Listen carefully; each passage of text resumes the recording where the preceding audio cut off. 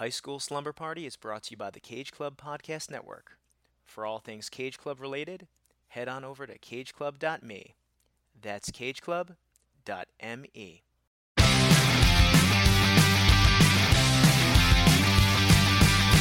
is out and it's Friday night. I'm all wrapped up and I feel alright. Palo Alto, Malibu. This is all we wanna do. I'm at the high school, baby, young, young. I'm at the high school, baby, young, young. I'm at the high school, baby, young, young. I'm at the high school. I'm at the high school. I'm at the high school.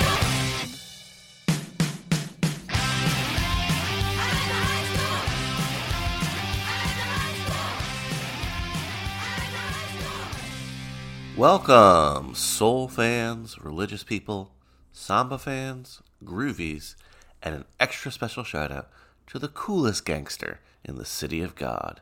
This is High School Slumber Party, the podcast where me and some friends look back at our teenage years through the lens of some iconic high school-centric films.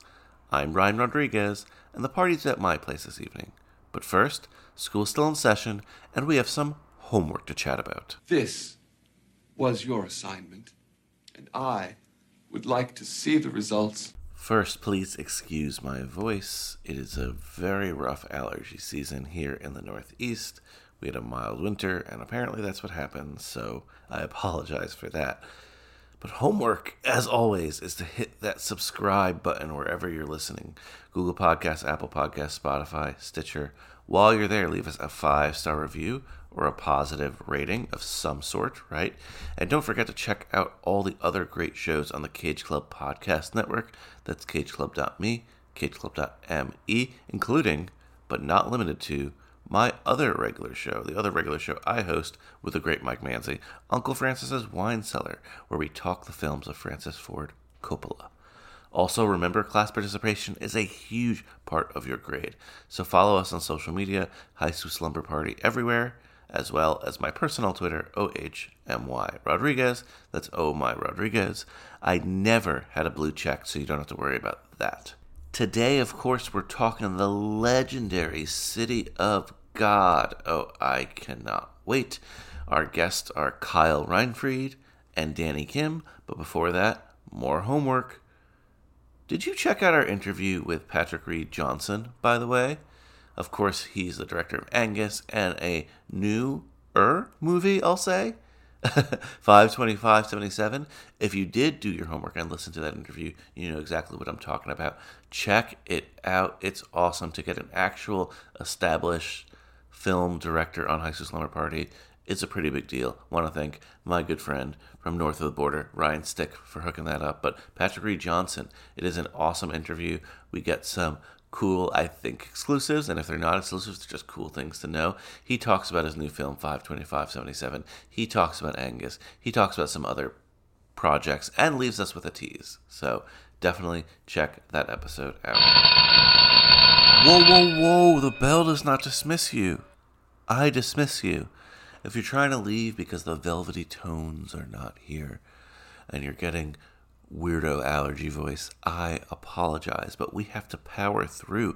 That's what we do here in the Slumber Party in our super senior year. Yeah, I guess that's where we are. I am not even keeping track. I'm in the delirium of high school, and I love it. Speaking of high school, I've been seeing a lot of high school films lately. Well, in general, I've been going to the theater a lot more. I know we're still technically in some sort of pandemic, but are we? I don't even know if legally we are in. COVID's coming back, though. Regardless, you don't want to hear that. I went to the theater the other day to see the film Air. Not a high school-related film, but I love basketball, and I loved that film. But I also have been seeing some old nostalgia things, right? Me and my wife went to go see a screening of Dazed and Confused, and oh, my goodness. I might want to cover that again on High School Slumber Party. Definitely check that old episode out in the archives, but if you don't, just watch Dazed and Confused, a classic, an almost perfect teen film, maybe a perfect one. I don't know. I'll have to watch it again, because it was just great seeing it in that theater format. I was all in once again. And I think today, as of when I post this podcast, I'll be seeing a screening of Clueless with my wife, And you know I'm a Clueless fan. That's going to be super fun. While it's really, really important to see the new movies, side plug for High School Slumber Party AP with Island Addington and myself, where we cover the new movies. Check those episodes out. It is also good to go back and see the nostalgia things, and not just from the comfort of your couch. I get if you don't feel comfortable, that's totally fine. I mean, comfortable going to the theater. But if you do feel comfortable going to the theater, if Vin Diesel has convinced you to leave your home and watch movies at the movies, sometimes, check for some of these nostalgia screenings. They can be really, really fun. Just put it in Google and be like, hey, any old movies showing near me? Is Ferris Bueller's Day Off screening? I think in the summer, a lot of theaters will run some of the older films, if you will, the oldies but goodies, and it is great to see them in that experience, because, for most of the movies we cover here in High School Slumber Party, I did not see them in the theater. Just to see them in that immersive format without the cell phone is an amazing experience. That's part of the reason why I've enjoyed going to the movies in the last couple of weeks, going to the actual cinema. It's because I have no self-control, right? When I watch a movie at home, yeah, I'm enjoying it. Yeah, I'm getting into it. But I'm in podcast mode, so I'm taking notes, even if I'm not doing a podcast on it. I'm Googling things. Who's that actor? What's that dude doing? Wait, did I miss something here? I wonder where they shot this, right? I'm doing that on my phone constantly, and I'm sure it's annoying to the person I'm watching the movie with. If I'm watching a movie with somebody, it's annoying to me. I love being forced to shut off my phone when I get into the cinema and just focus in the dark. And that really makes me notice some things that I don't really notice. I'm going to try to do that more at home, but it's just so hard. Dogs are barking. People are texting you. Sports scores are popping up on your phone, even if you don't want them to. I don't know. The movies are one of the last places that can really forcibly shut you away from your phone if you have no self-control like me. All right. Today's episode, as I mentioned, is on City of God. Your homework was to watch the movie. And I'm trying something a little different from now on.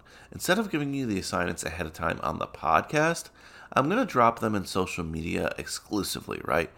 Facebook, Instagram, Twitter. So check it out there if you really want a heads up on what your homework is going to be. And if not, well, you're out of luck. So definitely follow us on social media.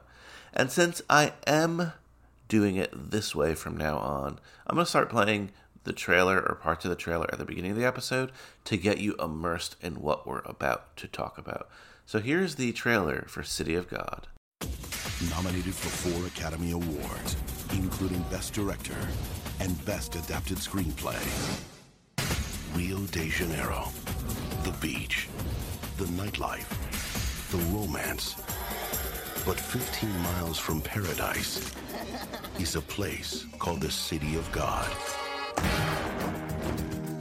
A place where one man must infiltrate a war between 2 crime lords to tell a story the world needs to know.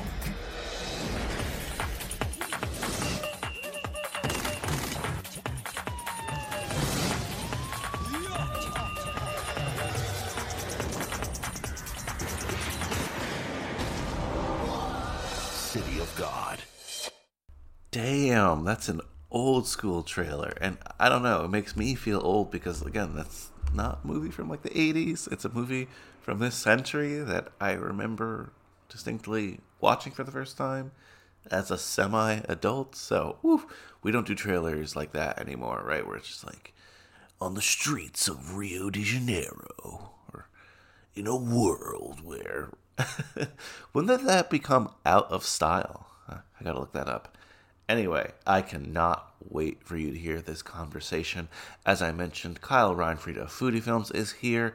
We went to high school together. I've known him since 2001. Danny Kim is here as well. Firefighter, photographer, Mr. Time magazine cover himself. I've known him since, I think, 1997? That's crazy. Just a bunch of old friends hopping on a Zoom and talking about a movie that changed us in high school. So pack your favorite jammies, tell your mother to send me over Brian's, because we're about to get our party on. Let's see. I'll leave you with something from the soundtrack, anything good. How about this one? O Caminho do Bem. Sorry, my Portuguese is not that good. By Tim Maia. Class dismissed. O caminho do bem. O caminho do bem. O caminho do bem.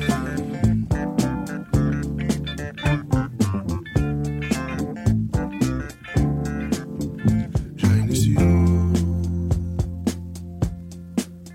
Está acontecendo. Fase racional. Não estão sabendo. Welcome back to my good high school friends, the high school slumber party. Danny Kim, Kyle Reinfried. Do you remember? It's been a while. Do you remember how to introduce yourself in the high school slumber party mode? Yeah, I remember. Let me give it a shot.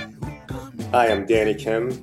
I graduated from Northern Valley Old Penn High School, and our high school mascot were the Golden Knights. Nice. So Kyle, this should be easy for you. Yes, this is Kyle Reinfried. I went to Northern Valley Regional High School at Old Tapan as well, class of 05. Go Golden Knights. Nice. Well, we've been trying to do this episode in particular for a while. It's funny because, like, they're teens in this movie. I guess it's not teens that we particularly, like, would relate to, unless there's things about your life I don't know. No, 100%. Yeah. You're Tiago, Kyle? Why? No, but this is a movie that would, like, really impacted me as a teenager, as a young adult. I'm sure you guys too. I think we saw it around the same time. We're talking City of God today. Been wanting to talk this movie for a long time. So let's just get into it. Do you remember the first time either of you guys watched City of God? Yes, it was in Mr. Housley's films class. Same here, but you were the year before me. Right. Yeah, that was the first time I saw it, and it was one of the few movies that I went out of the way to buy a copy of on DVD. Yeah, I mean, I think we all saw it in high school. It's just 2002. We went to high school in 2001, graduated 05, as you said. So this is right in our wheelhouse for all that. So I didn't take films, but he must have shown it also in humanities for some reason, because I definitely remember watching it in that class. And, you know, I bought the DVD as well. I had the poster hanging up in my dorm. I was super into City of God at the time. I was like, whoa, like, you know, it was like a mind-blowing thing. And for me, my first impressions, like, were, oh, a foreign movie? That's interesting. But it made me feel cool to watch, like, a movie that wasn't, like, quote-unquote mainstream, right? It was so mainstream because it was, like, the hottest independent and foreign film of the era. But when you're in high school and, like, most of the movies you're exposed to are, like, the hits, like Lord of the Rings movies and Star Wars movies, and then, like, this gets shown to you and you're like, whoa. Like, it just gives you a different way of thinking about, like, film and thinking about just people in general. I know that sounds like super overarching and corny, but, like, that's how it felt at the time, you know? Housley would recommend these movies, or he'd have these posters. It was our film, or, like, English/films teacher in high school. And I watched all of them, like Motorcycle Diaries and, I don't know, other stuff. I can't remember. You had a poster of Memento, I remember, and Amelie. Amelie, yeah. Did he have Y Tu Mama Tambien? Did he have that poster? I saw that. He definitely had Motorcycle Diaries. Yeah. Kyle, you and I covered Y Tu Mama Tambien on this podcast, but that's, like, definitely in the same wheelhouse there. Oh, what else? I mean, stuff like even Eternal Sunshine, right? Like, yes, that was definitely a poster in his room. Yep. Such a cool era. Focus Features, anything Focus Features fucking made, I would try to watch in the theater. You know what I mean? I have such a big nostalgia for independent, and I use quotes, like, independent films of that era. So yeah, how did City of God make you feel originally when you guys watched it? Stupid, because I can't read fast. Are you being serious? I mean, a little bit. Like, it was just like it's a movie that, like, in general, I mean, I think most movies you'll appreciate upon multiple viewings, but that was a movie that I definitely needed to watch a few times to digest everything, especially the dialogue, since you're like, because it's such a visually intoxicating movie that I'm such a visual person. I'm just staring at it and then forgetting to, you know, read the words. And then also, it's also a very fast paced movie. So then that as well, I would get lost sometimes. And on top of that, it's a lot of characters. Yeah. So, I mean, as far as watching it in a film analysis class, pretty great because we did a breakdown and we studied all the characters, so on and so forth. So that made a bit more sense doing this, you know, break. And even in the film itself, he's just like, this is this person, we're not going to get to their story yet. I definitely remember getting a little lost the first time, but very much being entranced with it because I mean, I don't really think I had seen anything else like that in either well, at that time it was considered a foreign film, now an international film, and you know, or a domestic film as well. I don't think I'd ever seen anything like that. So really captivated me, but deserved multiple viewings for me to truly appreciate it.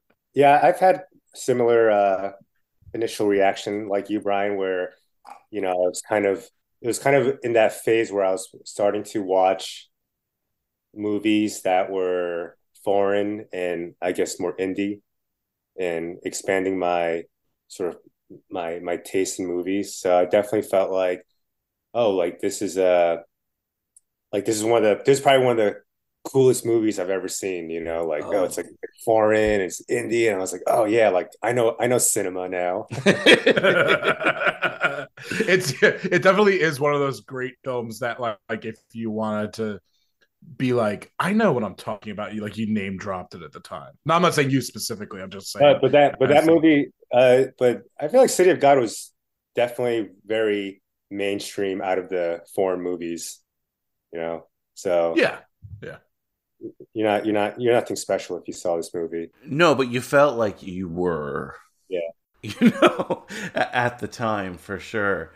Garden State was another movie, by the way. Oh, Garden State. Yeah, Garden State. I mean, I'm just thinking all the posters in the room. Yeah. Talked about that on this podcast as well. But Dan, not to blow up your spot and call you out, but in addition to being a friend and a good human being, you are also a photographer, and this movie is about a photographer. Did you make that connection early on, like your love of photography in this film, or is that something that maybe came later?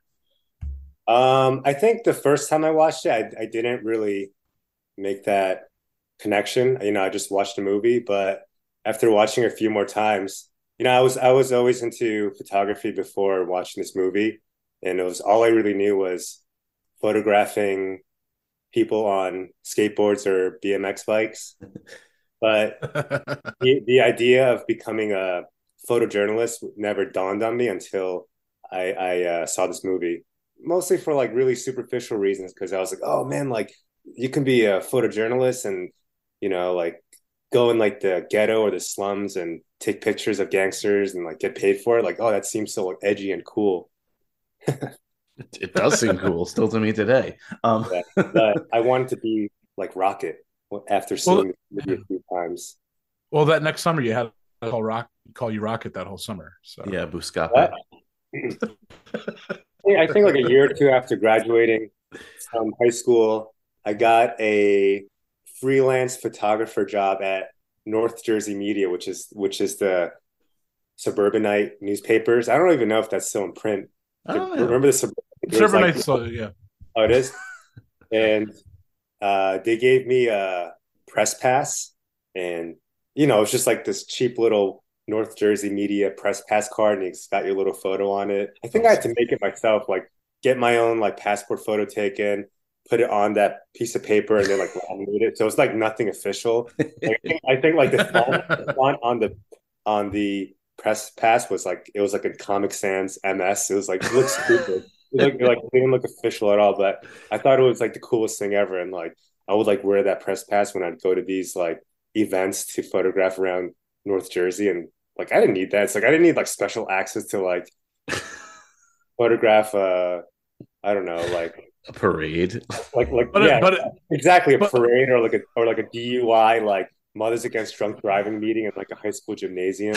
but it makes you feel like you're a part of something, right? I Yeah. mean, Yeah, yeah. that's I thought it was at the time. I mean, it was pretty cool because I had one assignment back to our high school, and I think it was a story about Housley actually, how he was coming back to doing the directing the high school musical program, and the article was about Housley and his like return to directing, and I took photographs of him directing the kids doing what's that musical? The Funny Thing Happened Along the Forum. Oh yeah, a funny thing happened on the way to the Yeah. forum. Yeah.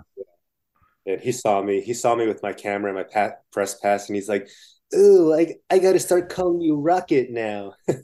Really? Did he say that? Yeah, I remember that. I remember that the scene because I was like, because I thought I was like, "Oh yeah, that's right. I am fucking Rocket." I took that as a compliment. I mean, Yeah. yeah, that's awesome. I'd love to be Rocket. I'd love to be most people in this movie. I mean, okay, now to be clear, no, I would not love to be most people in this movie, but like there's a coolness factor. When you said that this movie was cool watching it back then, even now I'm like, this is a fucking cool movie. Like I remember in college and like, I'd be talking to a girl and be like, "Oh, come over to my place for a movie." And like this would be one of them that I would put on, right? Like in my dorm, like, "Yeah, let's watch City of God." Like, "Oh, what's City of God?" Boom, City of God with the City of God poster in your room. Huh. Looking back, not a cool look. It's like the only Yeah, movie that- you know. Looking back, I think it was something more like, oh, I'd bring him to my dorm for one reason. Like, oh, what's that? Wait, you've never seen City of God? Oh, I got the DVD right here. I think that was more the play, but yeah. hey, it worked at the time. It wasn't. Yeah, I mean, it's not like I was even coming close to doing anything like that, so it's fine. Kyle, if you tried that today, if you were single and tried that today, that wouldn't work as well. You know what I mean? Like, hey, come over and watch this DVD. What movie would it be that you would have the poster on the wall to your TV and present that DVD like to your potential date or girlfriend? Well, I had for a while in my childhood bedroom. I don't have any movie posters in my apartment. So Shocking. Actually, I Wow, guess what happened, Kyle? I guess the closest is, and I'm looking at it right now, is the artwork by the original artist for Jaws, and it's the movie poster without like movie info on it. Like it's just the illustration of the shark, the Jaws. Yeah, poster? it's literally. Yeah, Roger Castell. What if For you the brought home a date and the girl was like, she like points at that picture and she's like, "What is that?" How would you react? I would I would be like, that's from Jaws. And then she was like, "What's Jaws?" I'd be like, "Let's do this and then we'll talk about it."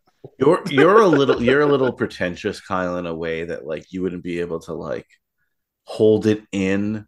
Like, oh, that's a movie, that's a Spielberg film, like you'd be like, wait, you don't know Jaws? Like you'd be thinking, maybe you wouldn't say it, but not in that moment. You'd be thinking, Especially you'd be like, that it's bitch doesn't know Jaws. The fuck? Like you wouldn't be able to resist your condescending like way where it's like you'll kind of like roll your eye and then you would look at her from the corners of your eye and be like, it's like a movie directed by Steven Spielberg. Like your voice would be very low, be talking really fast. ladies and gentlemen, my oldest friends. Put yourself back into school, like when we were in college. What were the posters, maybe on your dorm walls? What were the posters you saw on other people's dorm walls for movies? All right. I had the most cliche of like a John Belushi from Animal House. Of course. Wait, with the college shirt? Yeah, but like more like a portrait kind of thing, like an Uncle Sam, like I want you, but it didn't say anything. Like Gotcha. Taxi Driver. Nice. So, it's pretty cool. Did you have a well, I mean, that's cool, but that's like a guy that is Scarface? going insane. Every guy had a Scarface poster.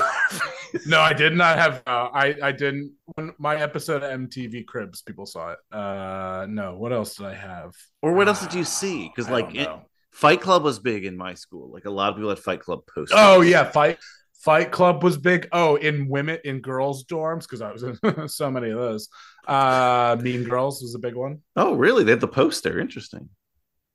Yeah, yeah. Or Legally Blonde. I remember We what's in the girls' dorms more than the guys' dorms.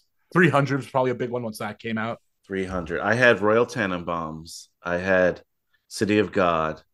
I think I eventually bought The Science of Sleep. I think I had Eternal Sunshine.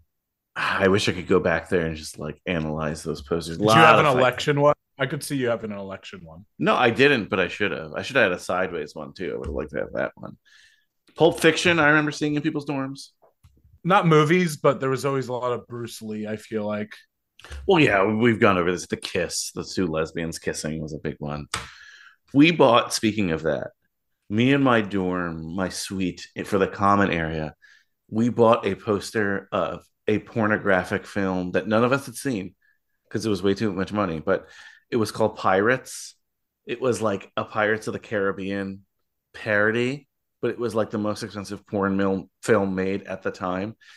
And like, okay. I don't know, the poster was on like the primitive Amazon or whatever was out at then. And we're like, fuck it, let's just buy it. And it was just like this like porn star pirate lady. And that's like what people would walk into.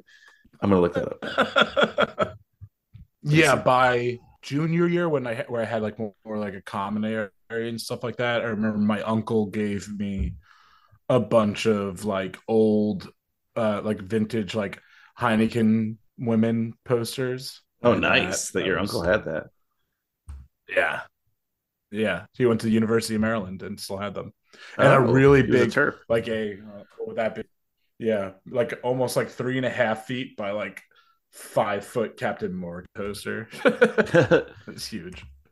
I sent it in the Google chat. This was the poster we had in our dorm. I'm sorry, in the Zoom chat. That's the poster we had in our dorm. Oh, I remember that. Who's in it? Jesse, Jane. I like the close up of everyone's eyes right now. Jesse, Jane, Tegan Presley. Oh man, the dorm poster clutch. I wonder if kids still have dorm posters, or is that like past? Yeah, no, they definitely do. Of movies, like what movies do you think they have today? I mean, I'm sure for a long time it was like Marvel ones or some shit like that. You think so? In college, a Marvel film? I don't know. Yeah. Again, it's pretentious. I feel like there's not like those big budget indie films as much anymore. Maybe it's just like they probably have a Parasite. Like I could see that being on people's a poster of, Yeah, I'm sure. Yeah, but there's probably Everything Everywhere All at Once posters now. Or Parasite won that one year. What won last year? Coda. I don't know Coda posters. But yeah, City of God, a cool effing movie of that era. Of course, it is a Brazilian film, Portuguese in language, based on a novel by Paulo Lins.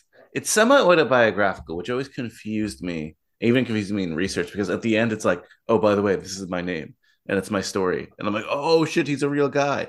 But like Rocket is not a real person. It's just somewhat based on the writer. But it is considered one of the greatest Brazilian novels of all time. It's from 1999. And by that point, they were like, we got to adapt this. So this one came out in 2002. So it didn't take that long. Just quickly, before we get into like more of the production, City of God, actual neighborhood in Rio. It's often called a favela, but like it's not one of the main favelas you think of when you see that like Rio skyline and like you see the ones by the beach. It was actually created to kind of clear out those inner city favelas. It was on the outskirts of Rio at the time. It's not now because Rio has expanded. And you kind of see that in the movie, right? Like in the first. They kind of explain that in the beginning. Yeah. Yeah. Like when you see like the 60s, right? It looks like it's like the frontier almost. And by the end of it, it's clearly in the city. So directors, Fernando Meirelles and Kátia Lund. I had no idea this was directed by two people, like until I watched it this time. I thought it was just Fernando Meirelles.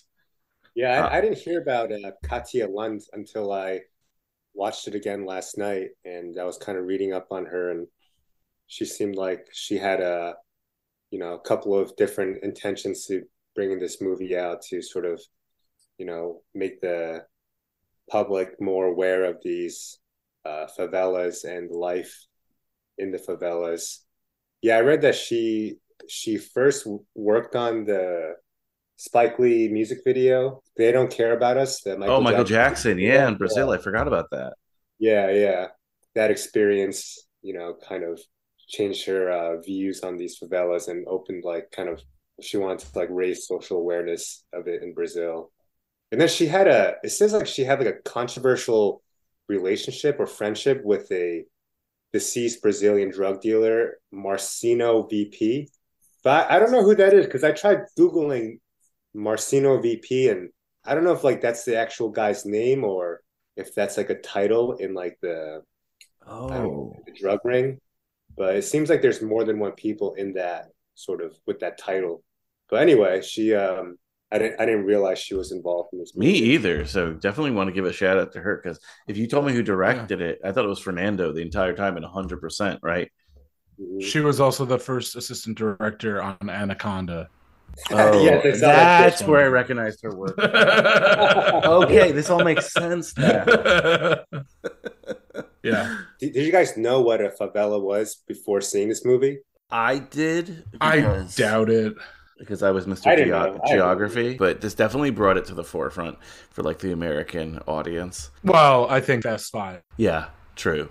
Later on, the Fast and Furious 5 did it. No. Brazil! It definitely highlighted exactly what it was. And I don't think even the first couple of watches I like got it completely right. How much this film was about obviously class, but also race.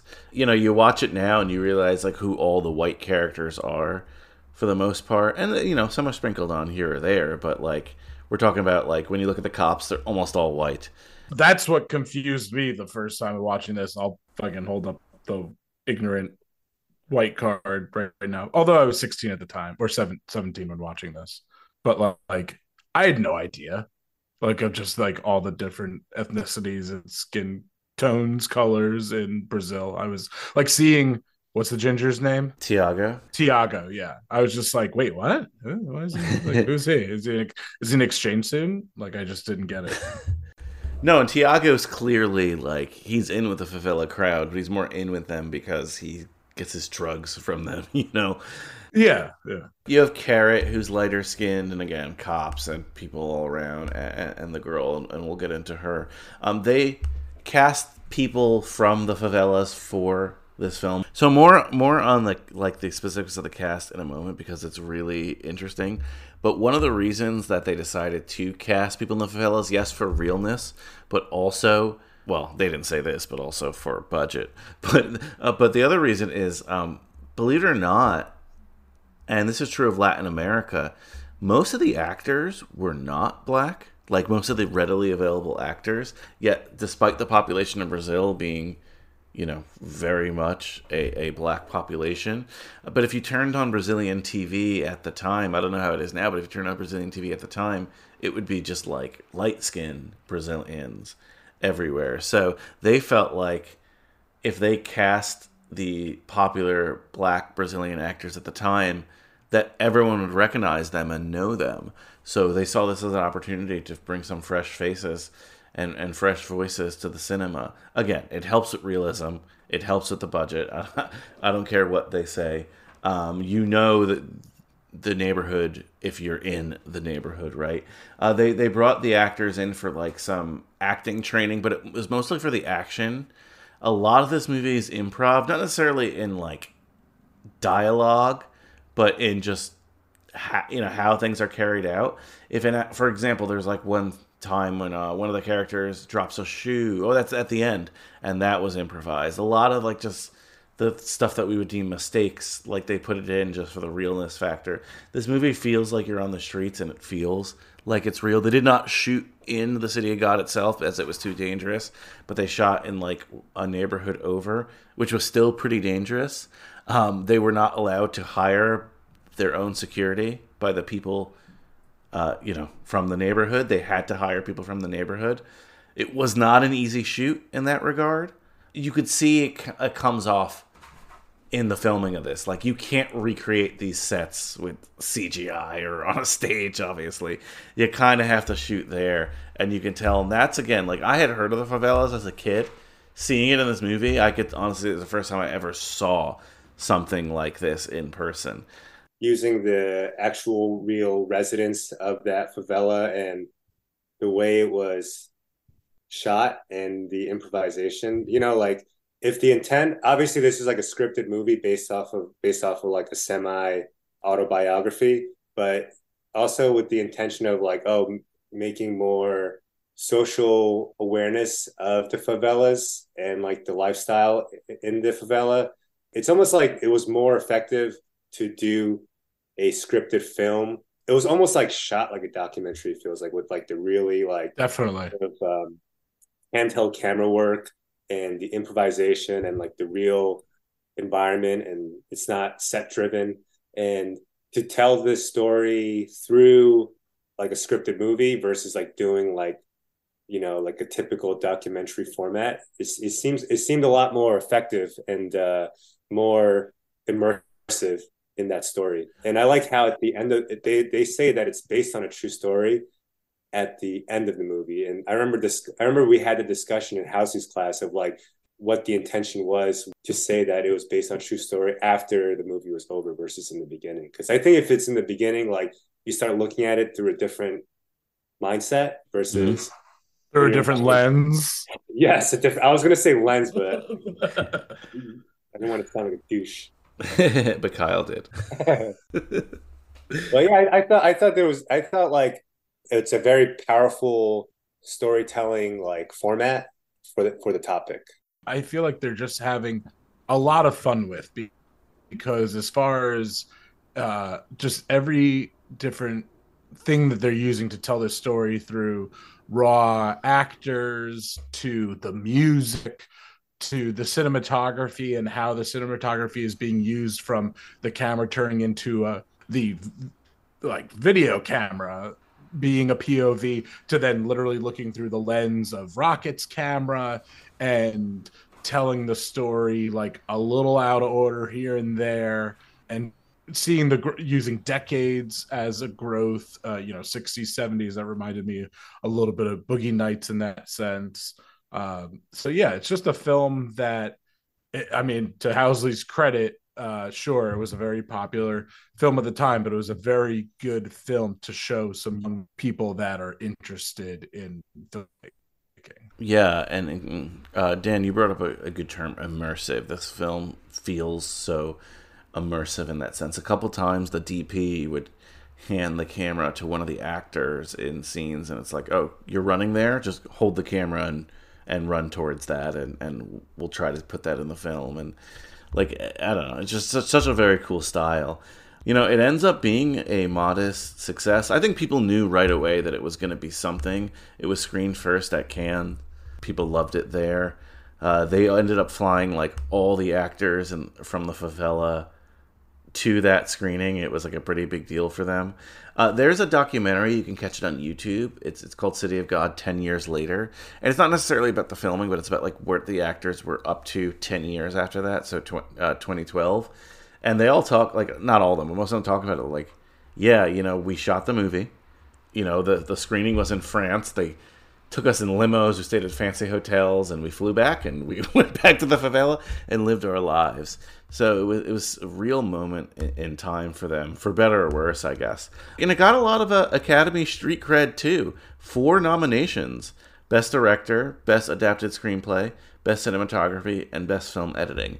What's confusing to me about it didn't win any, by the way, but only Fernando Meirelles was nominated. So I don't know if this is like a later thing where it was like, no, we both directed this film, and it was like somewhat added there. Like, I'm not sure. Well, with the Academy, and this is so recently with the Daniels winning for Everything Everywhere All at Once, that is the second time only to the Coen brothers that like 2 people win Best Director. So yeah. The Academy always made it very like, even in the past when the Coen brothers were nominated, only one of them would choose. And then I guess that year they were very adamant, and now the Academy is a little bit more open to it. So maybe in that case, he took the charge. I don't. Maybe she was obviously co-directing on set due to her experiences a first and second unit. Maybe she was in charge of some way, but maybe he saw the project all the way through. I don't know. But point being, that's what I would guess, just from like a technical standpoint. But then you to go off of what you talking about nominations, I thought it was pretty interesting looking back at it, that it wasn't nominated for like best foreign film. Yeah, or best picture, despite all these accolades. So like very weird how they do their nominations there. But yeah, good call on that. Maybe it's like I don't know, because I read because I'm looking at the back of the DVD right now. Oh, like forgot to do that part actually. It says the all the cast and crew, and it says it's directed by Fernando Meirelles, and then right before it says co-directed by Kátia Lund. When I was reading the Wikipedia page of this movie, it made it look like that they were both kind of equals in this movie. It's so interesting. Even if they were equals, again, that's just, I mean, the Coen brothers were equals, but that's just something that the Academy made them do. Like, all right, one of you guys it needs to be one of your names on the ballot. So they would just usually go back and forth. That was their philosophy. Well, you reminded me about the back of the DVD. I need to read the back of the DVD if any of you are not familiar with City of God and you're still listening for some reason. Celebrated with worldwide acclaim, this powerful true story of crime and redemption has won numerous prestigious awards around the globe. The streets of the world's most notorious slum, Rio de Janeiro, City of God, are a place where combat photographers fear to tread, police rarely go, and residents are lucky if they can live to the age of 20. In the midst of the oppressive crime and violence, a frail and scared young boy will grow up to discover that he can view the harsh realities of his surroundings with a different eye, the eye of an artist. In the face of impossible odds, his brave ambition to become a professional photographer becomes a window into the world and ultimately his way out. And we, of course, are covering it, though, in High School Slumber Party. Like, most of these characters are teens, which is crazy. I remember watching it as a teen and not even really that registering with me because, like, their life was a lot harder than mine, you know what I mean? But we see a couple school shots. We see a couple 18th birthdays, you know what I mean? We see them grow up. It is a coming-of-age story. It's just not Ferris Bueller. Yeah,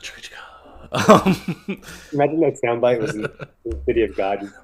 Change all this sound effect. It's like it's like right when he goes to grab the rooster at the end, or when they steal the car in the beginning. It's the Star Wars theme.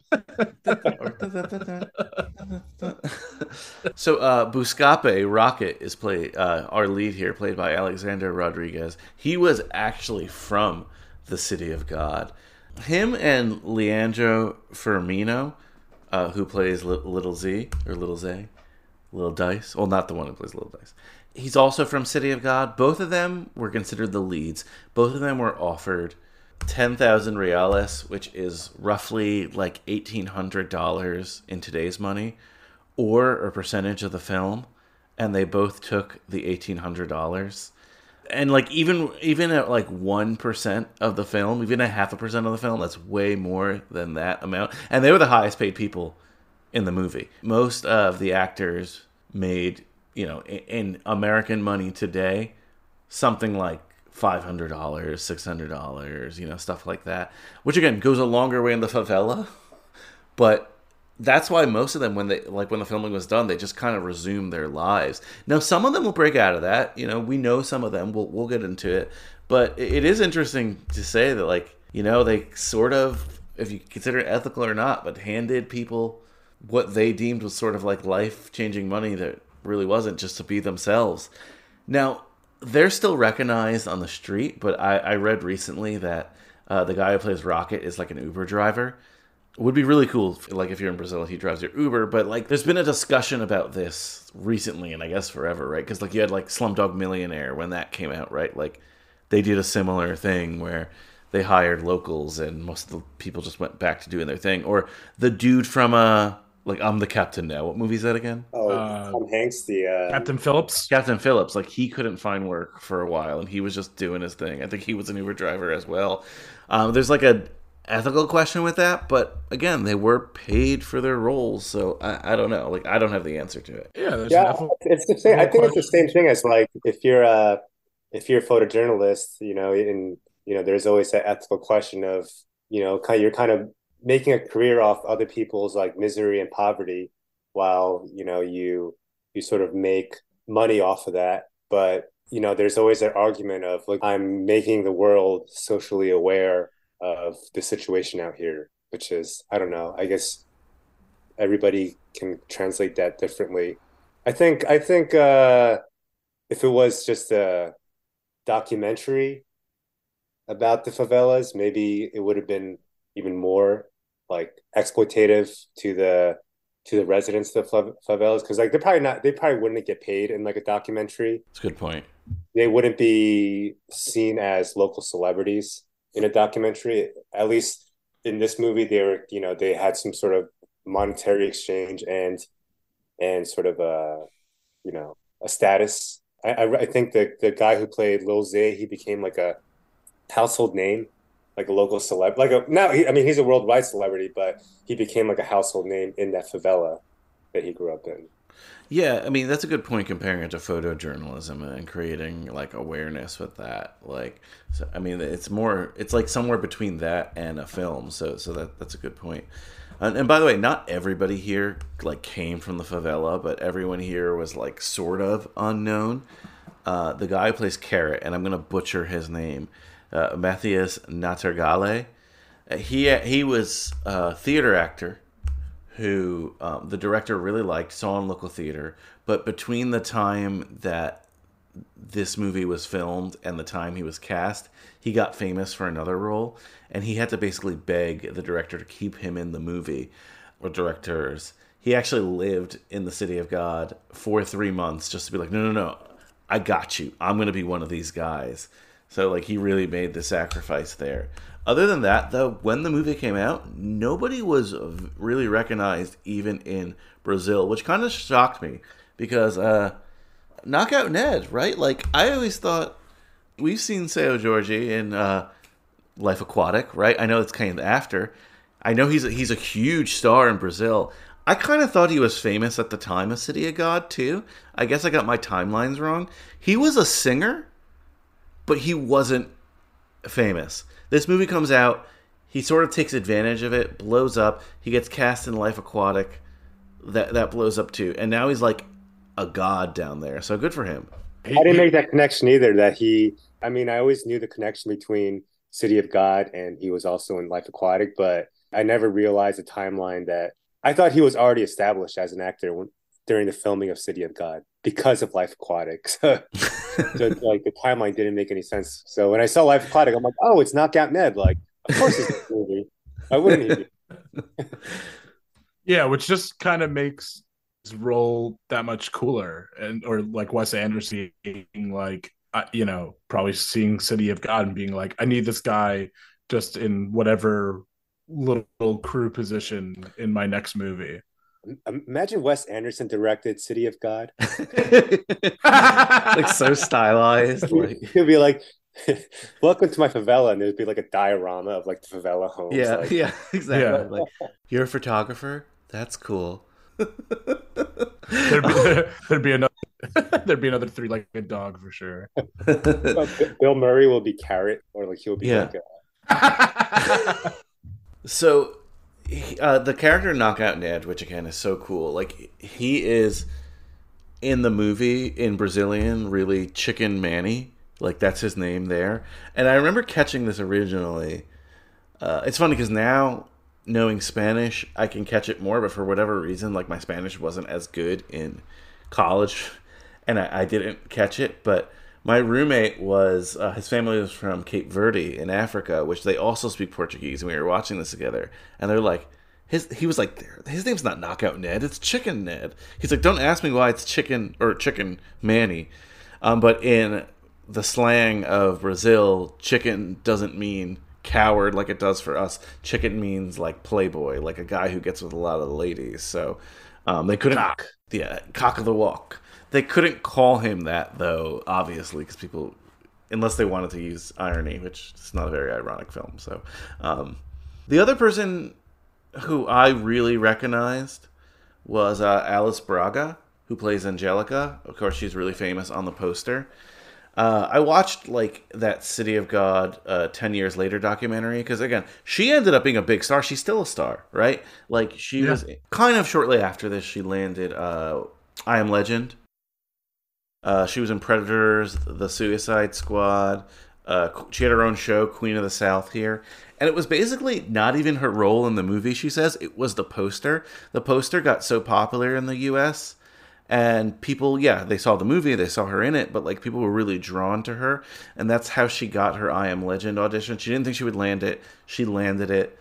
And Will Smith said to her, like, I saw you in City of God, and I loved that film. You know, thank you for being a part of my movie. So it's like, not everyone here just went back to the favela. And by the way, she was not from the favela. She was like an actor in Brazil, but like a small time theater actor or whatever. But she's been able to make a, arguably, at least, you know, top 2 in this movie of like careers made from this film. She was able to do it. So good for Alice Braga as Angelica, right? Tiago not doing much now, in case you were wondering. And some of the other people, like the kids Steak and Fries, some of the kids, they would go on to be in the sequel series and the sequel movie City of Men as different characters. Have either of you seen City of Men? I haven't. I haven't have seen not. it. No. I heard it's not bad, but it's definitely like not on the level of this film. So maybe I'll check it out. Who knows? The kid who plays Steak, wait, Steak and frites. Steak and Fries, he was born in 1985, so he's 37, so he's 2 years older than us. Mhm. But this movie was filmed, when was this filmed? Maybe 2000. 2000. Okay. Man, he looked so much younger in that movie. Like I thought he looked like he was like almost like 7 years old in that movie. I didn't realize how like he's older than us. Yeah, I can't explain it. He did look young. Then even in the beginning, I feel like the kid playing like young Rocket looked older than the kid playing Little Dice. Yeah, and they end up being the same age. Yeah, like Little Dice is supposed to be even a little bit older than him. Oh yeah, maybe. But Yeah, I think yeah. 18, 17, like, you know. Yeah, him and oh boy, why am I blanking on his name with the glasses? Benny. Benny. The coolest hood in the city of God. Come on, Kyle.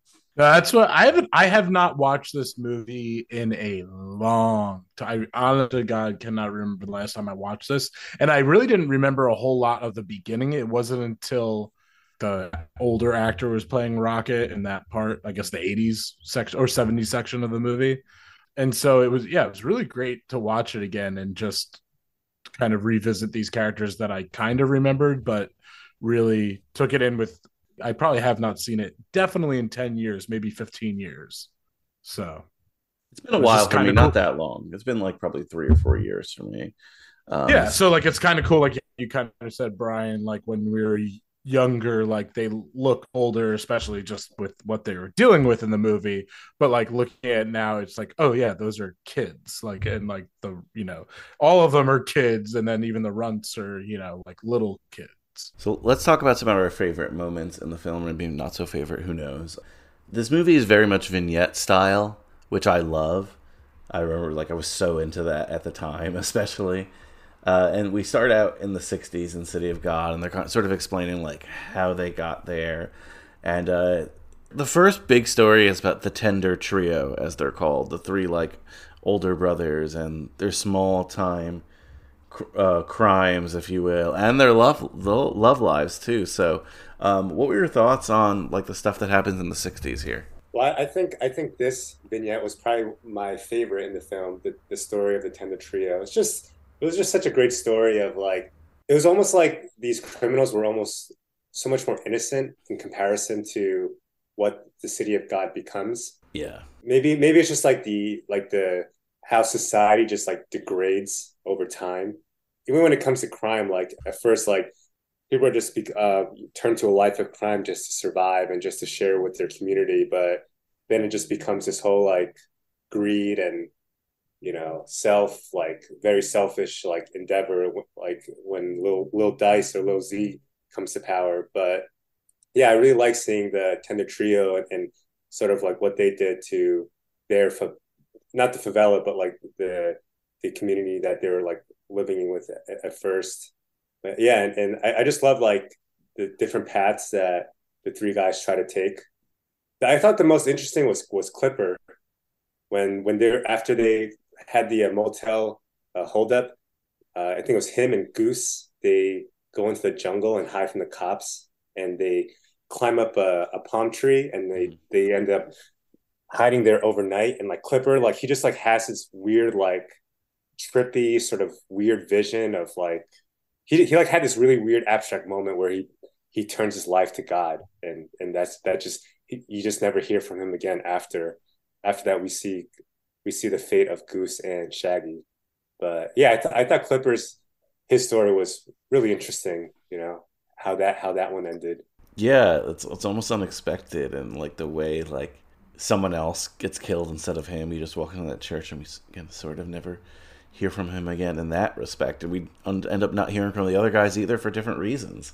Yeah, it's almost like I'm gonna say something really really smart right now, but in the city of God, in order to survive, you need to surrender yourself to God, like Clipper. Maybe the one who does it. It's almost like he's the only one that makes it out alive in the story. Yeah, I guess Rocket eventually. We never see what's Alice Braga's character's Angelica. Yeah, we never see her again. That was the thing, like with not remembering a whole lot of this movie, especially this beginning part and this 60s and this the Tender Trio. I was really invested in again because I'm like, wait, which of these characters continues? And because I really didn't remember, and so yeah, it was just interesting seeing and then thinking about the time period. So again, the 60s, and there's a couple of things like Vietnam is mentioned like once in the movie. So as far as juxtaposition of like, I mean, it's a completely different country, completely different environment than of the United States, but just like the loss of innocence and just kind of seeing this like undeveloped town, as they say, like, you know, it's dirt roads, no electricity. They hold up a propane, you know, tank truck that they each it's like the Wild West still there, and then it starts getting developed, but it's still, even though it's getting more developed, it starts degrading, and they know where they are. They know that they're the outcasts and they're outside of the beautiful beaches of Rio and like that, just that classic postcard look of this touristy city, and they're in, you know, the side of what looks like the mountains kind of right there. So yeah, just like taking that aspect in, and just even before, I mean, you know, it's the movie starts with a scene that's like right towards the end, and just even watching it this time, I felt like I was back in a film class and just kind of like taking notes and breaking it down, and I'm like, oh, it's showing right in the beginning of the movie violence, but violence that's a necessary part of the culture, pretty much just like killing and preparing some chickens. And I'm like, then this chicken runs away. I'm like, this chicken is Rocket. He gets away. And I just started maybe overanalyzing. I don't know. But No, I think you're right. Looking for the deeper meaning. This movie is violent, but it was purposely done in a way where, like, you don't see, like, a lot of blood and guts and gore, right? A lot of the shooting happens out of focus, off camera. You know it's happening, but they're trying to, like, normalize it in a sense and not freak you out, because you're supposed to be like, oh, this shit is just happening all the time here, and it's just something you have to live with. Speaking of sort of, I guess, like a subtly violent scene, but definitely like a pretty graphic scene in a lot of ways, that motel robbery and shootout, like how it's shot, the, I guess, sexual nature and the way we're moving through rooms, and then, again, we get gunshots at the end. What were your thoughts on that scene? Well, now I can't stop thinking if Wes Anderson directed that scene. I was like, wait, what happened? Oh, shit. Yeah, that's like, you know, I don't know if it hit the same way when I originally watched or what, but definitely hit hard this time, seeing such a good job. You know, they do a really good job with character development in the film. And so seeing Lil Dice and just like, oh, he is totally unhinged, just even being a little kid. You know, he comes up with this plan to rob the motel, but he's feeling left out. But besides just doing that, he decides to kill 6 innocent people. He goes in and they're tied up, and he goes in and just kills them and then laughs right away. I mean, that kid did a great job of just acting. I hope acting. And yeah. Yeah, I was gonna say that you're kind of like on the side of the criminals up until that shooting in the motel, but you don't realize that maybe like halfway through the movie that the all the people in the motel they were all like basically just massacred. But before that, you kind of see you kind of look at the tender trio, even the name, the tender trio, like oh, like they're almost like Robin Hoods in the favelas. They're giving back to their neighbors and everything, and you're almost on their side. And then, but once innocent people start to get killed and like recklessly murdered, you're like, oh, like that's when you start realizing like this story's like really fucked up. Yeah, to me, it's there, and there's a lot of little stories in this that we get. Some of them are like 30 seconds long, but the one with the bartender and his wife, and he catches them with catches her with one of the guys, and he just beats her to death. Like that's like, oh shit, we're in for it in this movie. Like this movie can be very, very, very dark at times. This movie's like really good at making these little like there's the main story, like these main vignettes, and there's all these like little side stories and side characters and like their little issues. Like I feel like this movie does a really good job doing that, where you have the main story and then almost like a background character gets pulled into the main story because they're so affected by what's going on in the story. Like for example, like Shorty and his wife, and then another good example is when Knockout Ned shoots the security guard in the bank. Yeah. You don't see it at the moment, but you see somebody run over to the shot security guard, but he ends up being the son of that security guard, and who later kills Knockout Ned, and you see that later in the movie. So like I feel like this movie's really good at like pulling in almost like collateral damage from all the it shows the ripple effect of everything. It's a trope in film analysis to be like, oh, the setting is a character in itself, but this is like a great example of that. Like it feels like more like a living and breathing neighborhood and city because of what you're saying. Side characters could get pulled in and out at any moment, at any time. Like even there's that whole vignette about the apartment that we get later and like the history of that apartment. Like everything is living and breathing in this movie, and you feel like if you were dropped in here and you were a fly on the wall, and if you made a left or you made a right, you'd get different stories everywhere. So yeah, that I think it's really, really effective in that. Anything else in the '60s you want to talk about? Man, that was such a bummer how Shaggy died. Yeah, what an image too. I felt the same. I felt the same emotion when Benny dies too, just like his brother, where they're both looking for an escape of their current situation, and they have very similar goals of just moving out to the farm and growing marijuana and just living a good life. And it's like, oh yeah, like I was like rooting for them, like oh I hope they get out, and they're so close to getting out of this situation, but unfortunately the city got them. They got by the city of God.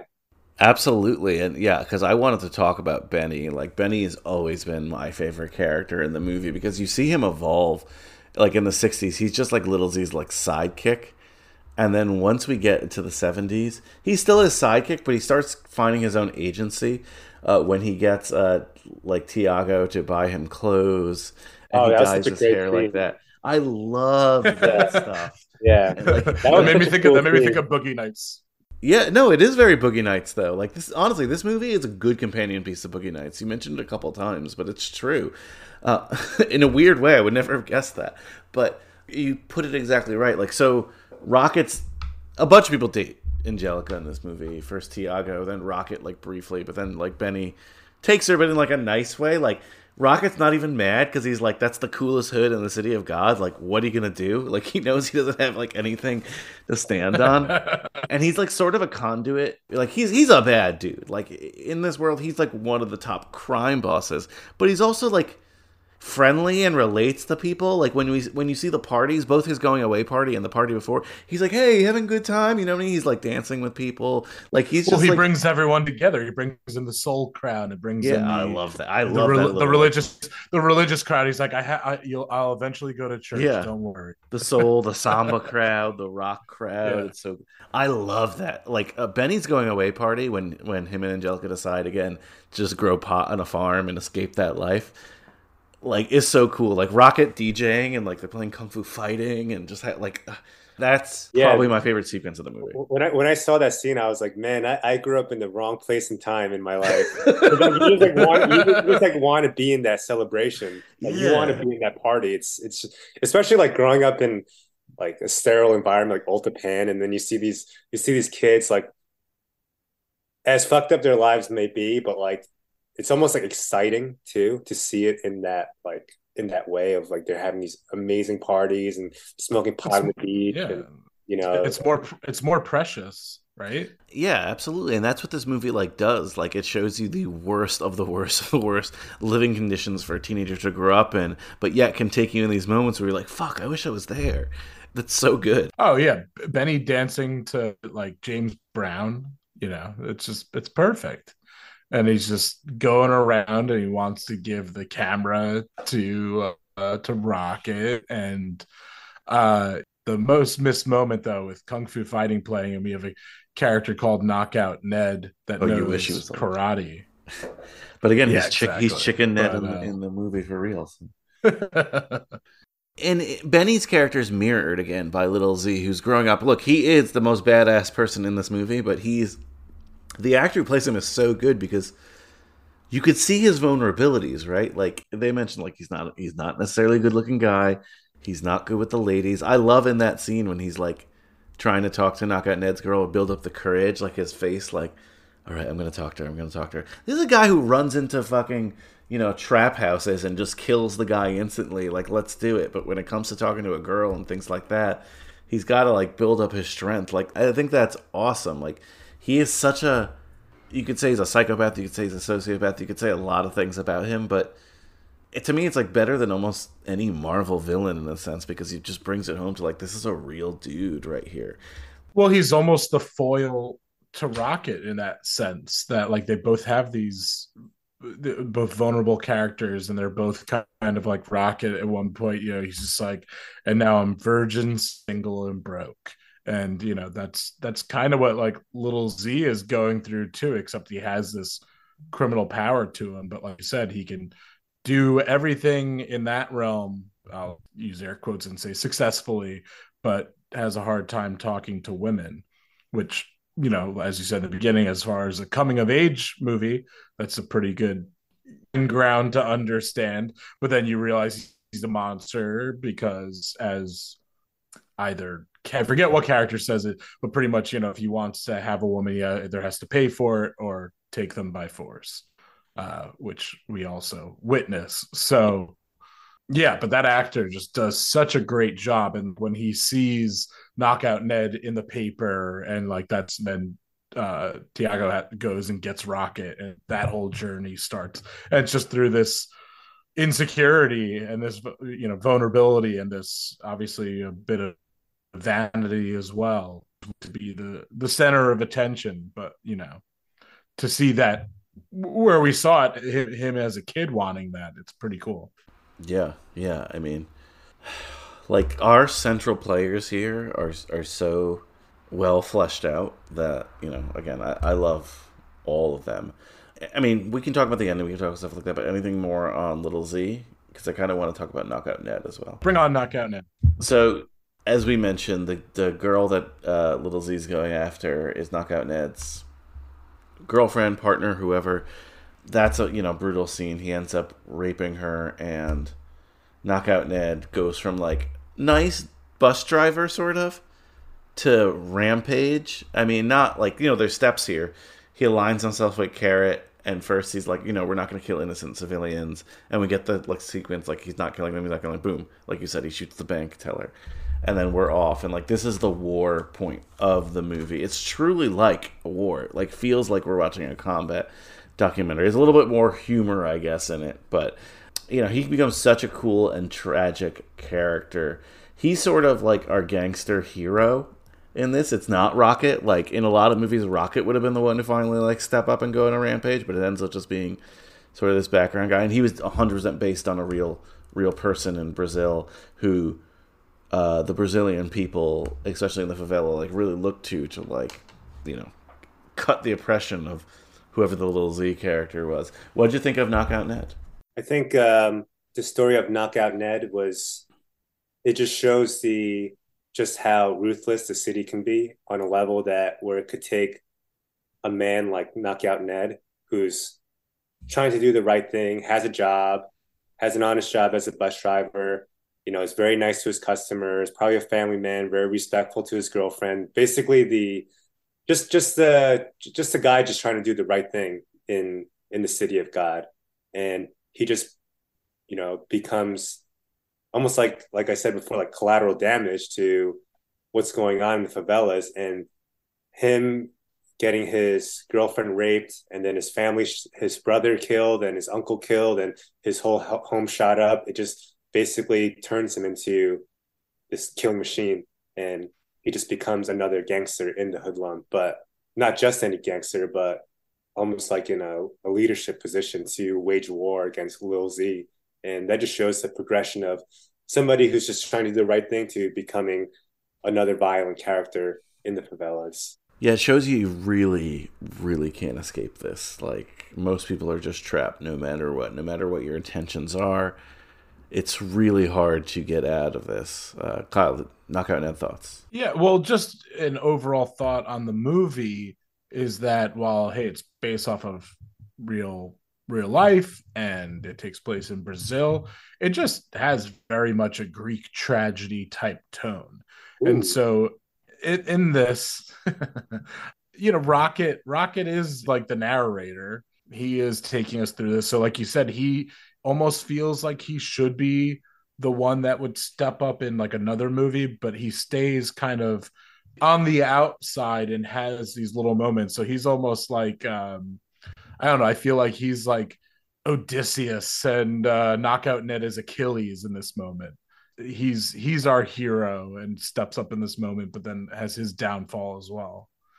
I do love the character of Knockout Ned, and like you're saying, he has his downfall and does become a criminal, but I forget how do they phrase it. There's an exception to the rule or something like that. Yeah. There's about to be someone that shoots him and shoots him instead and just like says the exception, and then and then the guard that ends up being like the kid's father is about to shoot Ned, and Ned, do or die moment decides to shoot the guard as well.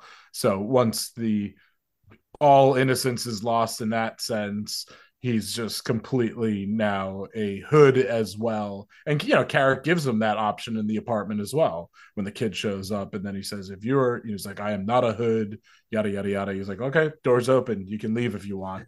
But he's just so hell-bent on vengeance at that point. So yeah, it's just that's truly, a tragedy of its own, besides just the tragedy in the overall arcing story of the City of God. I think it's mentioning that Knockout Ned was the reason why Rocket did not pursue a life in crime. Because he was about to rob Knockout Ned as a bus driver, but he was so cool and nice that his cool and niceness was, contagious enough to change Rocket's mind to stay on the right track and not turn to a life of crime. But unfortunately, Knockout Ned didn't have the same path at the end. And that girl was too nice and gave him his number so he didn't rob them, and then he smoked made a joint with it. Yeah, the guy from Sao Paulo. I love that whole like angle. Like no matter what, he doesn't have a bad bone in his body like that. He can't do it. Yeah, I love that. And the Rocket story, it becomes like increasingly intriguing. Like he's sort of our eyes here. He is our eyes here. He's a fly on the wall, and then he starts to kind of build some street cred, like with his photography, obviously. How he joins the newspaper, like first he's like a delivery boy, But he does it so he can get like in and get certain like his roles developed here and there, and he gets in with the photographer. Eventually, And he gets into that yes, stuff. he does get into the writer, but he becomes sort of the official like war correspondent or war photographer for this little these skirmishes that are happening in his neighborhood. I love like the shots of this, like first it's like the knockout Ned photo, but then it's eventually when a little Z wants his photo taken. I love that scene, where he has him like pose and stuff, and they're getting so excited, and he's so afraid that Lil Z's gonna get mad that it's in the newspaper, and Lil Z just like loves that shit. Like he just eats it alive. Like I love the sequences. That's what I like love about that time. If you were a photographer in that era, maybe like more so, but maybe like decades before when the idea was photography was somewhat new. It didn't matter what context, what your picture was in. All that mattered was you had a photo in you. You had a photo of you. And the fact that it was published was just exciting enough. Like it didn't matter what the story was. Like people just wanted to be photographed. People wanted to have their pictures out there because it was something that was never done before. And it was almost like a status, definitely a status thing too, where if you have your photograph taken, it's really just truly reserved for people with money or people who are privileged enough to get their photograph taken. And I think that's a huge reason why Lil Z reacted the way he did, because he's just this poor gangster from the favelas, and having his photograph taken and being published in the newspaper was just like, it's a huge deal for him. Like it was just like, oh, like all he saw was just his narcissism and fame in those pictures. It didn't matter like what the story was or what the angle of the story was. Yeah, that's a really good point. Like everyone today, not to get on one of these rants, but everyone could easily be the star of their own show with like social media, Instagram, stuff like that. Even when we were growing up, like if you could theoretically be in the background on the news, like in a photo in the Record or something, or like again, like Eyewitness News, and you'd be there, like you could wave in the background, like people would go crazy, like just passing a camera. Yeah, it didn't matter what the story was. Like no, I remember there were two incidents where Eyewitness News came to our town. First one I remember was three was. Oh. First one was when Mr. Martone dropped the ball of like sodium and it exploded, and the news came out. Like people were like, even though it was like a tragedy, like not a tragedy, but well, like, no one died, but yeah, it was like breaking news. Yeah. And then the second one was when Jeffrey Mayer caught the ball, run. The home run ball of the Yankees, the Yankees-Orioles game. Yeah, and the third one was when the vice principal got caught with pot and child porn, the high school. Oh, I forgot about that. Yeah. But my point is like there are people like, oh hey, like trying to get behind the camera. News. Yeah, you're right. It didn't matter what it was. It was just like, oh, cool, Mom, I'm on TV, the whole thing. Yeah, like nobody was paying attention to the story. They just want to see who made it in the background. I remember, at least for the Mr. Martone explosion thing, I was at Chris Kim's house, and we were waiting for it to come on the news, and we saw it on the news. We were screaming like, "Oh my god!" Like what I mean? And now it's like, you want to be on TV. It was TV, but you're right. Even in the I remember getting my photo taken as a kid for like a field day thing in the newspaper, and like everyone, not just me being excited as a kid, like everyone in my family was like, "Oh my god, look!" You know what I mean? Like you're in the newspaper. Like now, I'm not saying it's not a big deal to get in the newspaper, but like again, we all have the power to take photos and post them instantly now. So just a different time, a different era, and especially again. But this is us, and this is us growing up in the 90s and 2000s. Imagine a kid growing up in the 60s and 70s in a favela. So, Kyle, you brought up when Rocket loses his virginity to the reporter. They actually kept an improv moment in that scene where, like, she draws him a bath, and Rocket says, like, "Oh, I've never had a hot bath before." That was actually before they were filming, like before they intended to.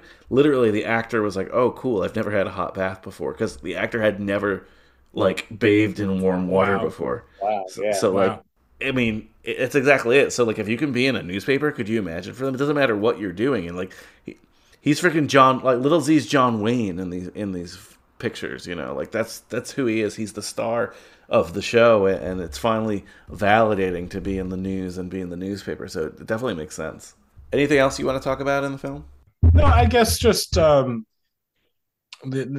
far as things we haven't discussed that I have written down. Well, you know that he got his first camera at 16. So Dan, I was kind of curious. I just wanted to ask you, for obviously for as long as I've known you, I don't know this specific thing. When did you get your first? When do you remember first like shooting on either a video camera or camera? My mom got me a Pentax SLR camera. Mm-hmm. I think I was 14 or 15 at the time. And we went to Bergen County Camera in Westwood. Nice. It was like a little like 35 millimeter electronic film camera with like an SLR like zoom lens, and I used that to photograph my like people riding their BMX bikes and things like that. And That's then cool. I think shortly after watching this movie, I got a new camera. It was more of a traditional Nikon SLR film body with like you got to wind the film and it's all mechanical. Yeah, that was a Nikon, and that was like my second camera after watching this film. And then my third like main film camera I had was I got like really deeper and deeper into photojournalism, and that's when I started using the Leica. Yeah, I remember when you got that. Yeah, I've had that for a really long time and used that a lot. That's My cool. Leica. Yeah. Euro trip. But as far as the rest of the film, I mean, I kind of mentioned them already, but the runs, that's definitely an important part of the movie, just as far as seeing just how it will all continue. It doesn't matter, it's just kind of like all hope is lost kind of thing. Crime will continue. And just that, yeah, definitely the moment of that's steak and fries, right? That kills the one that Lil Z makes him choose. Oh God. Okay, that's probably one of the most like heaviest scenes in that movie where he catches the two runts and he forces them to choose whether if you want to get shot in the hand or the foot, but he shoots him in the foot either way, both of them anyway. So and then steak and fries ends up killing one of them and gets initiated into Lil Z's gang. Yeah, that's probably the more like disturbing, like wow, it's like yeah, just that the really little kid is just like bawling, crying, like starts crying before obviously, they get shot, and then is even more so reasonably crying once he's shot in the foot, and he's crying more than the other one, and I guess that's why steak and fries kind of lets him live and ends up shooting the other one. But yeah, that scene is definitely one of the harder, if not the hardest hitting scene. Just dark. Oh man, I left this movie with believe it or not, with like an optimistic tone. I guess that's how like just knowing that Rocket becomes like a photographer, he's able to pay his bills, he's somewhat famous. He has to make that choice. Remember, like he takes a picture of what happens, but he also finds out there's police corruption there. And as we see throughout the movie, like the cops are the ones like funding like the arms race that's happening in there. He has a choice to expose the police corruption or sort of just like take a little bit of the pie. And he's like, yeah, let's not. Let's not. Yeah, he's like, this one will make me money. This one will make me famous. Yeah. Yeah, exactly.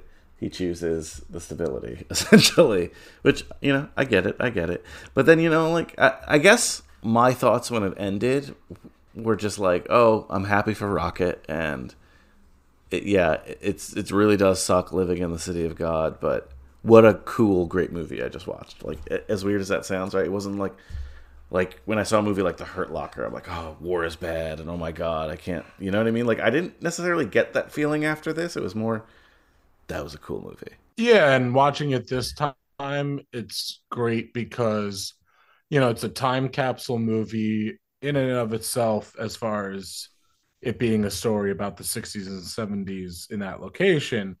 but now watching it, just a time capsule of independent filmmaking, in the early 2000s, and then just a very special point of, I'll say at least my life, as far as really, falling. I mean, well, number one, I'm on a podcast right now with two of my oldest friends, and we always bonded over movies, and so it reminds me of that period. But then, just as far as falling in love with movies, and then just really opening my eyes up to other genres, other language films.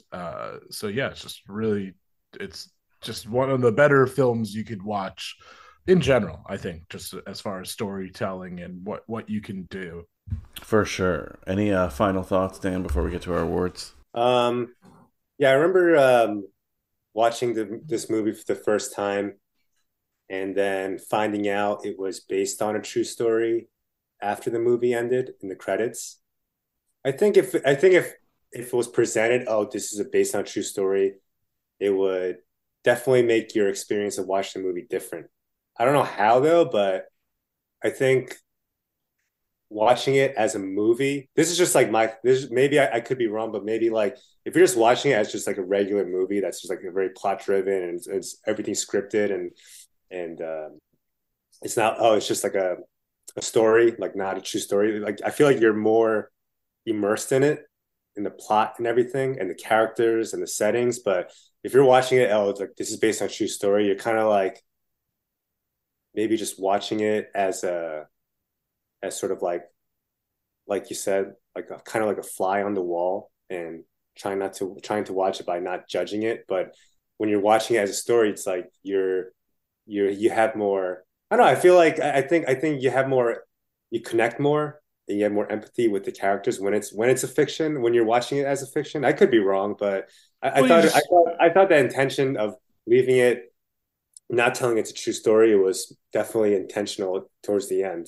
Yeah, you just have like one less thing on your mind, and as far I think that's what it is. Yeah, you just get to focus on the characters as characters, whether they're fictional, based off of real people, or actual real people, and you just get to make decisions for yourself. Versus, since I don't know, I mean, obviously plenty of people around the world watch this, but unless you're from there, are you truly going to understand it? So you might start judging it in a different way. So I think just letting at the end just allows you to just kind of view it with open eyes, versus just being like, oh my God, like I can't believe this really happens out there, And which is crazy. Like I was Googling just violence and crime in the favelas in Brazil today, and like it's still like really crazy today. Like still really relevant, where just like in the movie, they're recruiting kids, they're recruiting children, and a lot of drug problems. They're heavily armed, and and it's almost like the situation hasn't gotten any better at all. Maybe even worse. The people, I mean, this was in, again, 2013, but the 10 years after City of God both say, like, there's some years that are good and there's some years that are not good. Like when the movie was being shot, like the documentary, they were like, oh, this is a better time now. But yeah, you're right. If you look at the history, like things got really bad. They have like tours. Like if you go to Rio, you could tour the City of God, but I'm sure I was reading about that too. Like these poverty tours or these slum tours. I kind of get like the sort of going out of your way to travel and then like going to these like really sketchy, shady neighborhoods just to see like how people live in like these slums and everything. But to have it commercialized in like a commercialized tour, like I was like, damn, that's like on a whole different level, man. Well, there's one of my favorite shows is a show that was on HBO called Treme.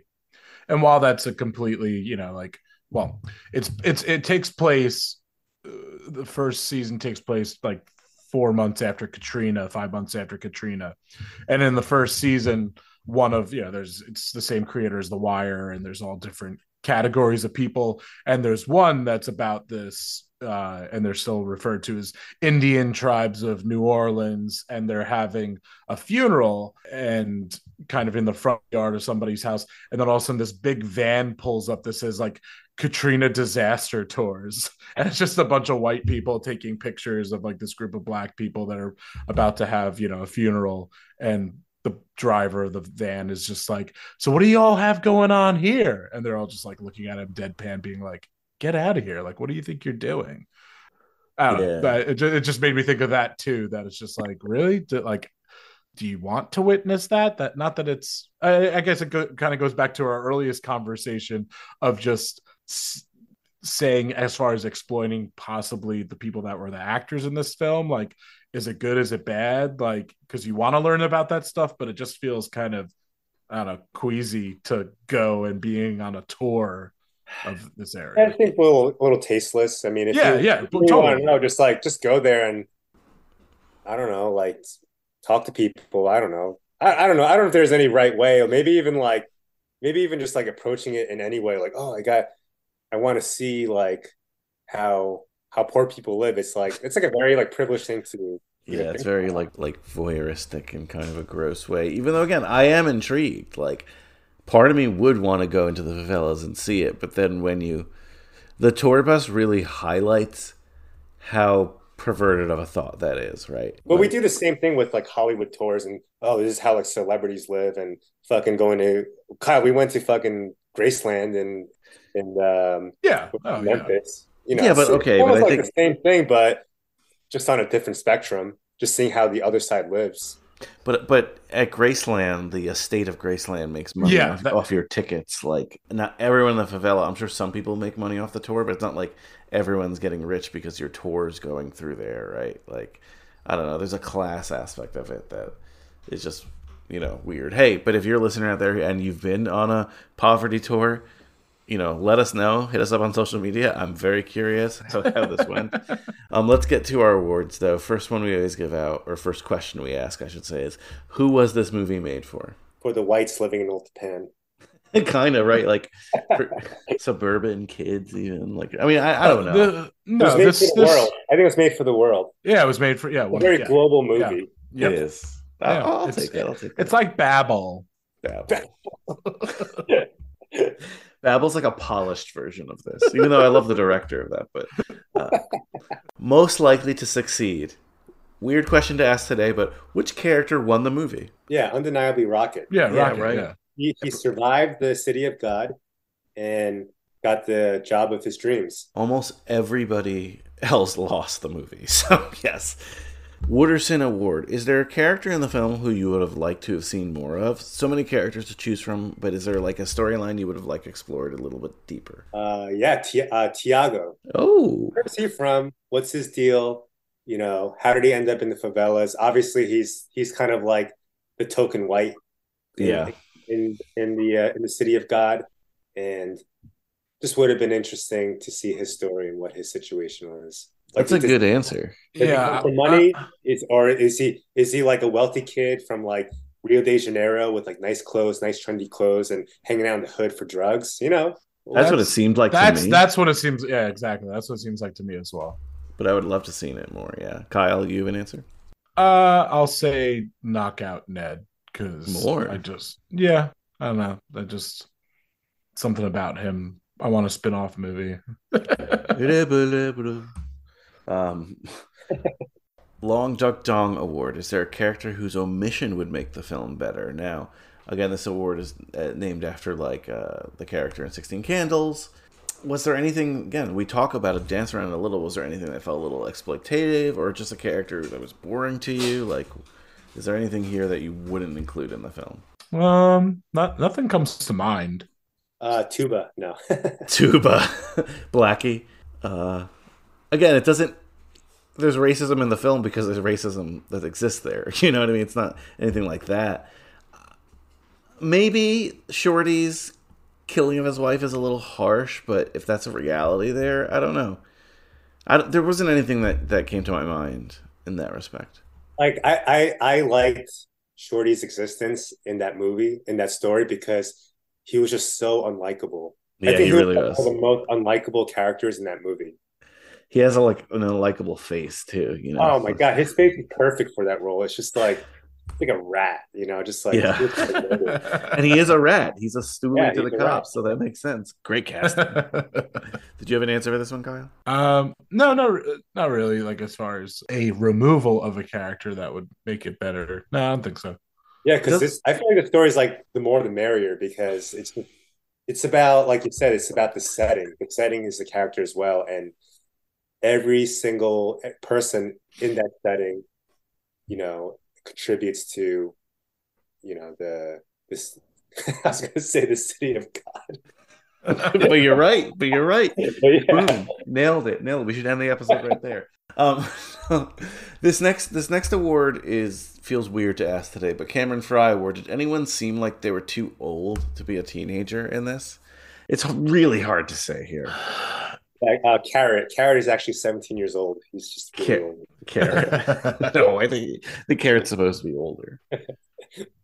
I mean, Little Z definitely looked, I think, older than he was. I don't know if that's just that he looks older or compared to like Teenager Rocket versus. Yeah, as I kind of said earlier, like the age they were when they're younger, and then when they grow up, he just looks that much older. But nothing.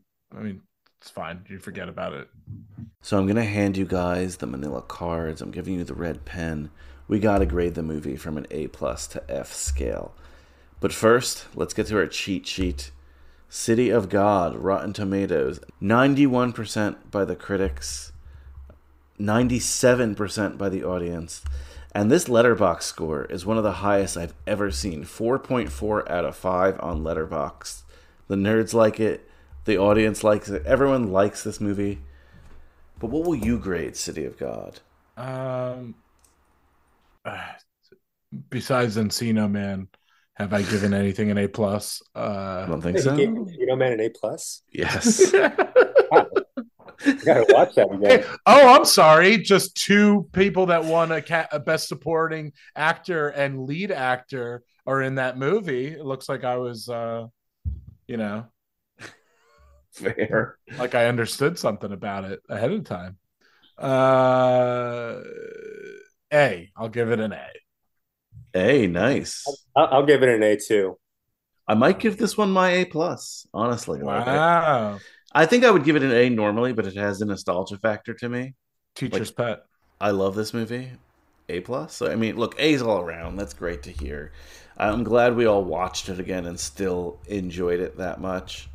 I feel like this is another weird question, but I guess it's a very visual movie, so maybe not. The three of us, we are at our City of God slumber party, and we all have custom City of God sleeping bags. What does your City of God sleeping bag look like? Oh, boy. Oh, Kyle, I'm going to correct this. The two of us, we spent a summer in San Emilio Island. And remember, when it was beach movies, we did beach towels instead of sleeping bags. So this is a beach movie in a sense. Let's do beach towels. And I'm disqualifying the iconic poster because the poster, at least in the US, was just like the kiss on the beach. Great. I love that thing, but that cannot be on your beach towel. So what does your City of God beach towel look like? It would be like a tie-dye towel, beach towel with like a pot leaf on it. Oh yeah, because that feels like celebrate the 70s. And Benny would have that. I definitely would want to be like a groovy in that era. I could see that. I would want to like hang out on the beach and smoke weed all day. So my beach towel would have tie-dye with a big pot leaf. I like that. How about you, Kyle? Mine would have both. It would be like half the chicken looking concerned and half like cooked chicken on the grill. Ooh, I was going to use the chicken. That's a good one. I like that. Damn. You took mine. I think I would have... I was thinking like, like a film photography one, but I think I want like a stylized sort of, colored version of Rocket with like the headphones, like at the DJ thing. He looked like he was so happy, helping DJ that event. So I kind of want that in like a cartoonish colored one with like Brazilian colors, you know what I mean? Like, that's awesome, yeah. Yeah. I thought that would be cool. All right, this is my favorite question when we get to do these high school slumber party episodes, the magical Blockbuster question. Everyone, at the time of recording, everyone's wondering what Blockbuster's up to, as the website is now up again. There are a lot of rumors of some kind of Blockbuster return. We don't know what it is, but as of the recording, Blockbuster is not back. So the only Blockbuster that exists, the two, are one in Bend, Oregon, and the other one is the magical Blockbuster in the sky that has every movie that has ever existed from this point back through history. We know we're renting City of God. We get to the Blockbuster and we see a sign at the counter. It says, rent 2 movies, get 1 free. And I say, you know what? Fuck it. We're going to have an awesome night. Danny, go to one part of Blockbuster. Kyle, go to another part of Blockbuster. Each pick 2 other movies that we should watch in a City of God triple feature. What 2 other movies do you guys recommend to watch with City of God? Oh, we're each choosing 2? I thought. Yes. Sorry. You always, every it's time. Been a while. You say, No. like, I want to isolate like 10 clips of you saying we're each choosing 2. I thought that you. No, sometimes it's 1, but sometimes it's 2. I just. Okay. All right. So I just had 1 ready, so I'll say 1 right now. Okay. We'll say both. Think of another one. Take your Oh, time. okay. All right. Dan, if you want to go first, then. Choosing 2 movies. Mm-hmm. So with City of God, I would pick the 187. Yeah, you've been wanting to get on that one for Which a while. I haven't even watched yet. I've only seen like clips in the trailer, but We got to I talk can that see one. parallel with that movie. We got to talk that one here. 187 and Boys in the Hood. Nice. I like that. How about you, Kyle? Oh boy. All right. I have 1 totally prepared and 1 I mentioned just briefly earlier, so I'll use that one. Well, so my first one, my real official choice is Adaptation.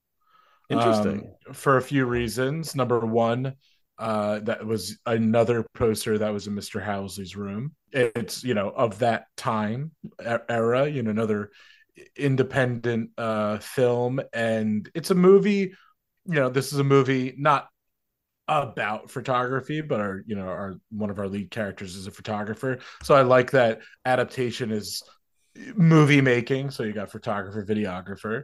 So there's that aspect to it. And it's also just a great movie and a lot of great characters. And then my other one, I'll go with Anaconda. Interesting. So I'm going to do a list because there's 2 other movies that were brought up today a couple times. And I'm like, why not? Like, I feel like it's on the nose, but if I was in Blockbuster, these would be my 2. Life Aquatic, of course, to have that continuation. And then you mentioned Boogie Nights earlier, Kyle, and I think there's a lot of parallels with Boogie Nights here. So Boogie Nights, Life Aquatic, and City of God. I love all our trifectas today, and I loved having this conversation with you guys. Again, this is a long time coming. We've been planning this one for years, and I feel like, we came together, and we did not have a very City of God upbringing growing up, going to the same high school, but at least we get to talk about it, right? So anything you want to plug? Anything you want to say before getting out of here? No, I mean, check out all the other great podcasts on cageclub.me. Dan?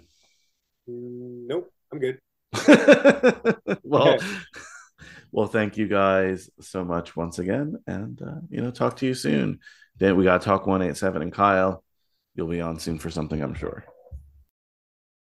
That's our episode for today. Big thank you to Danny and Kyle for stopping by once again. And thank you guys out there for listening to our little Zoom call between friends. Obviously I had to cut out most of the inside jokes. I think we left some of them in, but most of the inside jokes. Talk about wives, girlfriends, kids, all that stuff. You don't care about that. You care about the movie. So thank you for listening to our chat about the movie today. City of God, a great one. If you haven't seen City of God at this point, I'm sure you'll want to see it now. Please watch City of God and let us know what you think on social media. Once again, Facebook, Instagram, and Twitter. And thank you for your continued support as always. I know the episodes haven't been as regular lately, but you know what encourages me? When people come out of the woodwork and ask me, when's the next episode coming out? When are we going back to this format where it's just movies and people talking? Sorry guys, alright? Life got in the way a little bit, as it always does, but we have some episodes recorded in the hopper, so you'll be hearing those soon, as well as some new awesome AAP episodes that I can't wait for you to listen to. Once again, check out all the other great shows on the Cage Club Podcast Network. But now, it's time for me to curl up in that sleeping bag, hit the hay, and hopefully wake up to a day where allergies do not exist. Oh, I shouldn't even said hit the hay, though I think tree pollen is my bigger nemesis. Regardless, let's leave you with Carl Douglas in a tune that I've loved since I was a child, Kung Fu Fighting. Later, friends.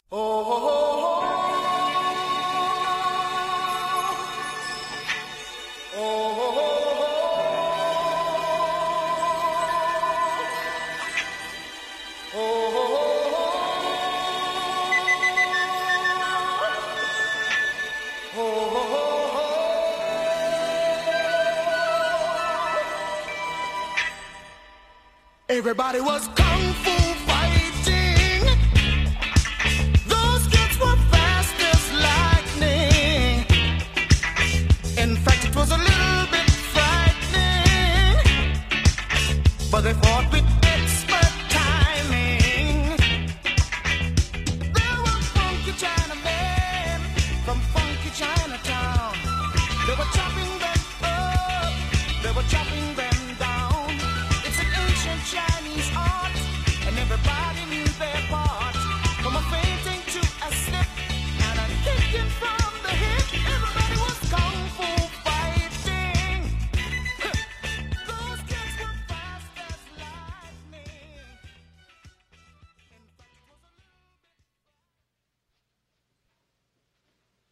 You're still here? It's over. Go home.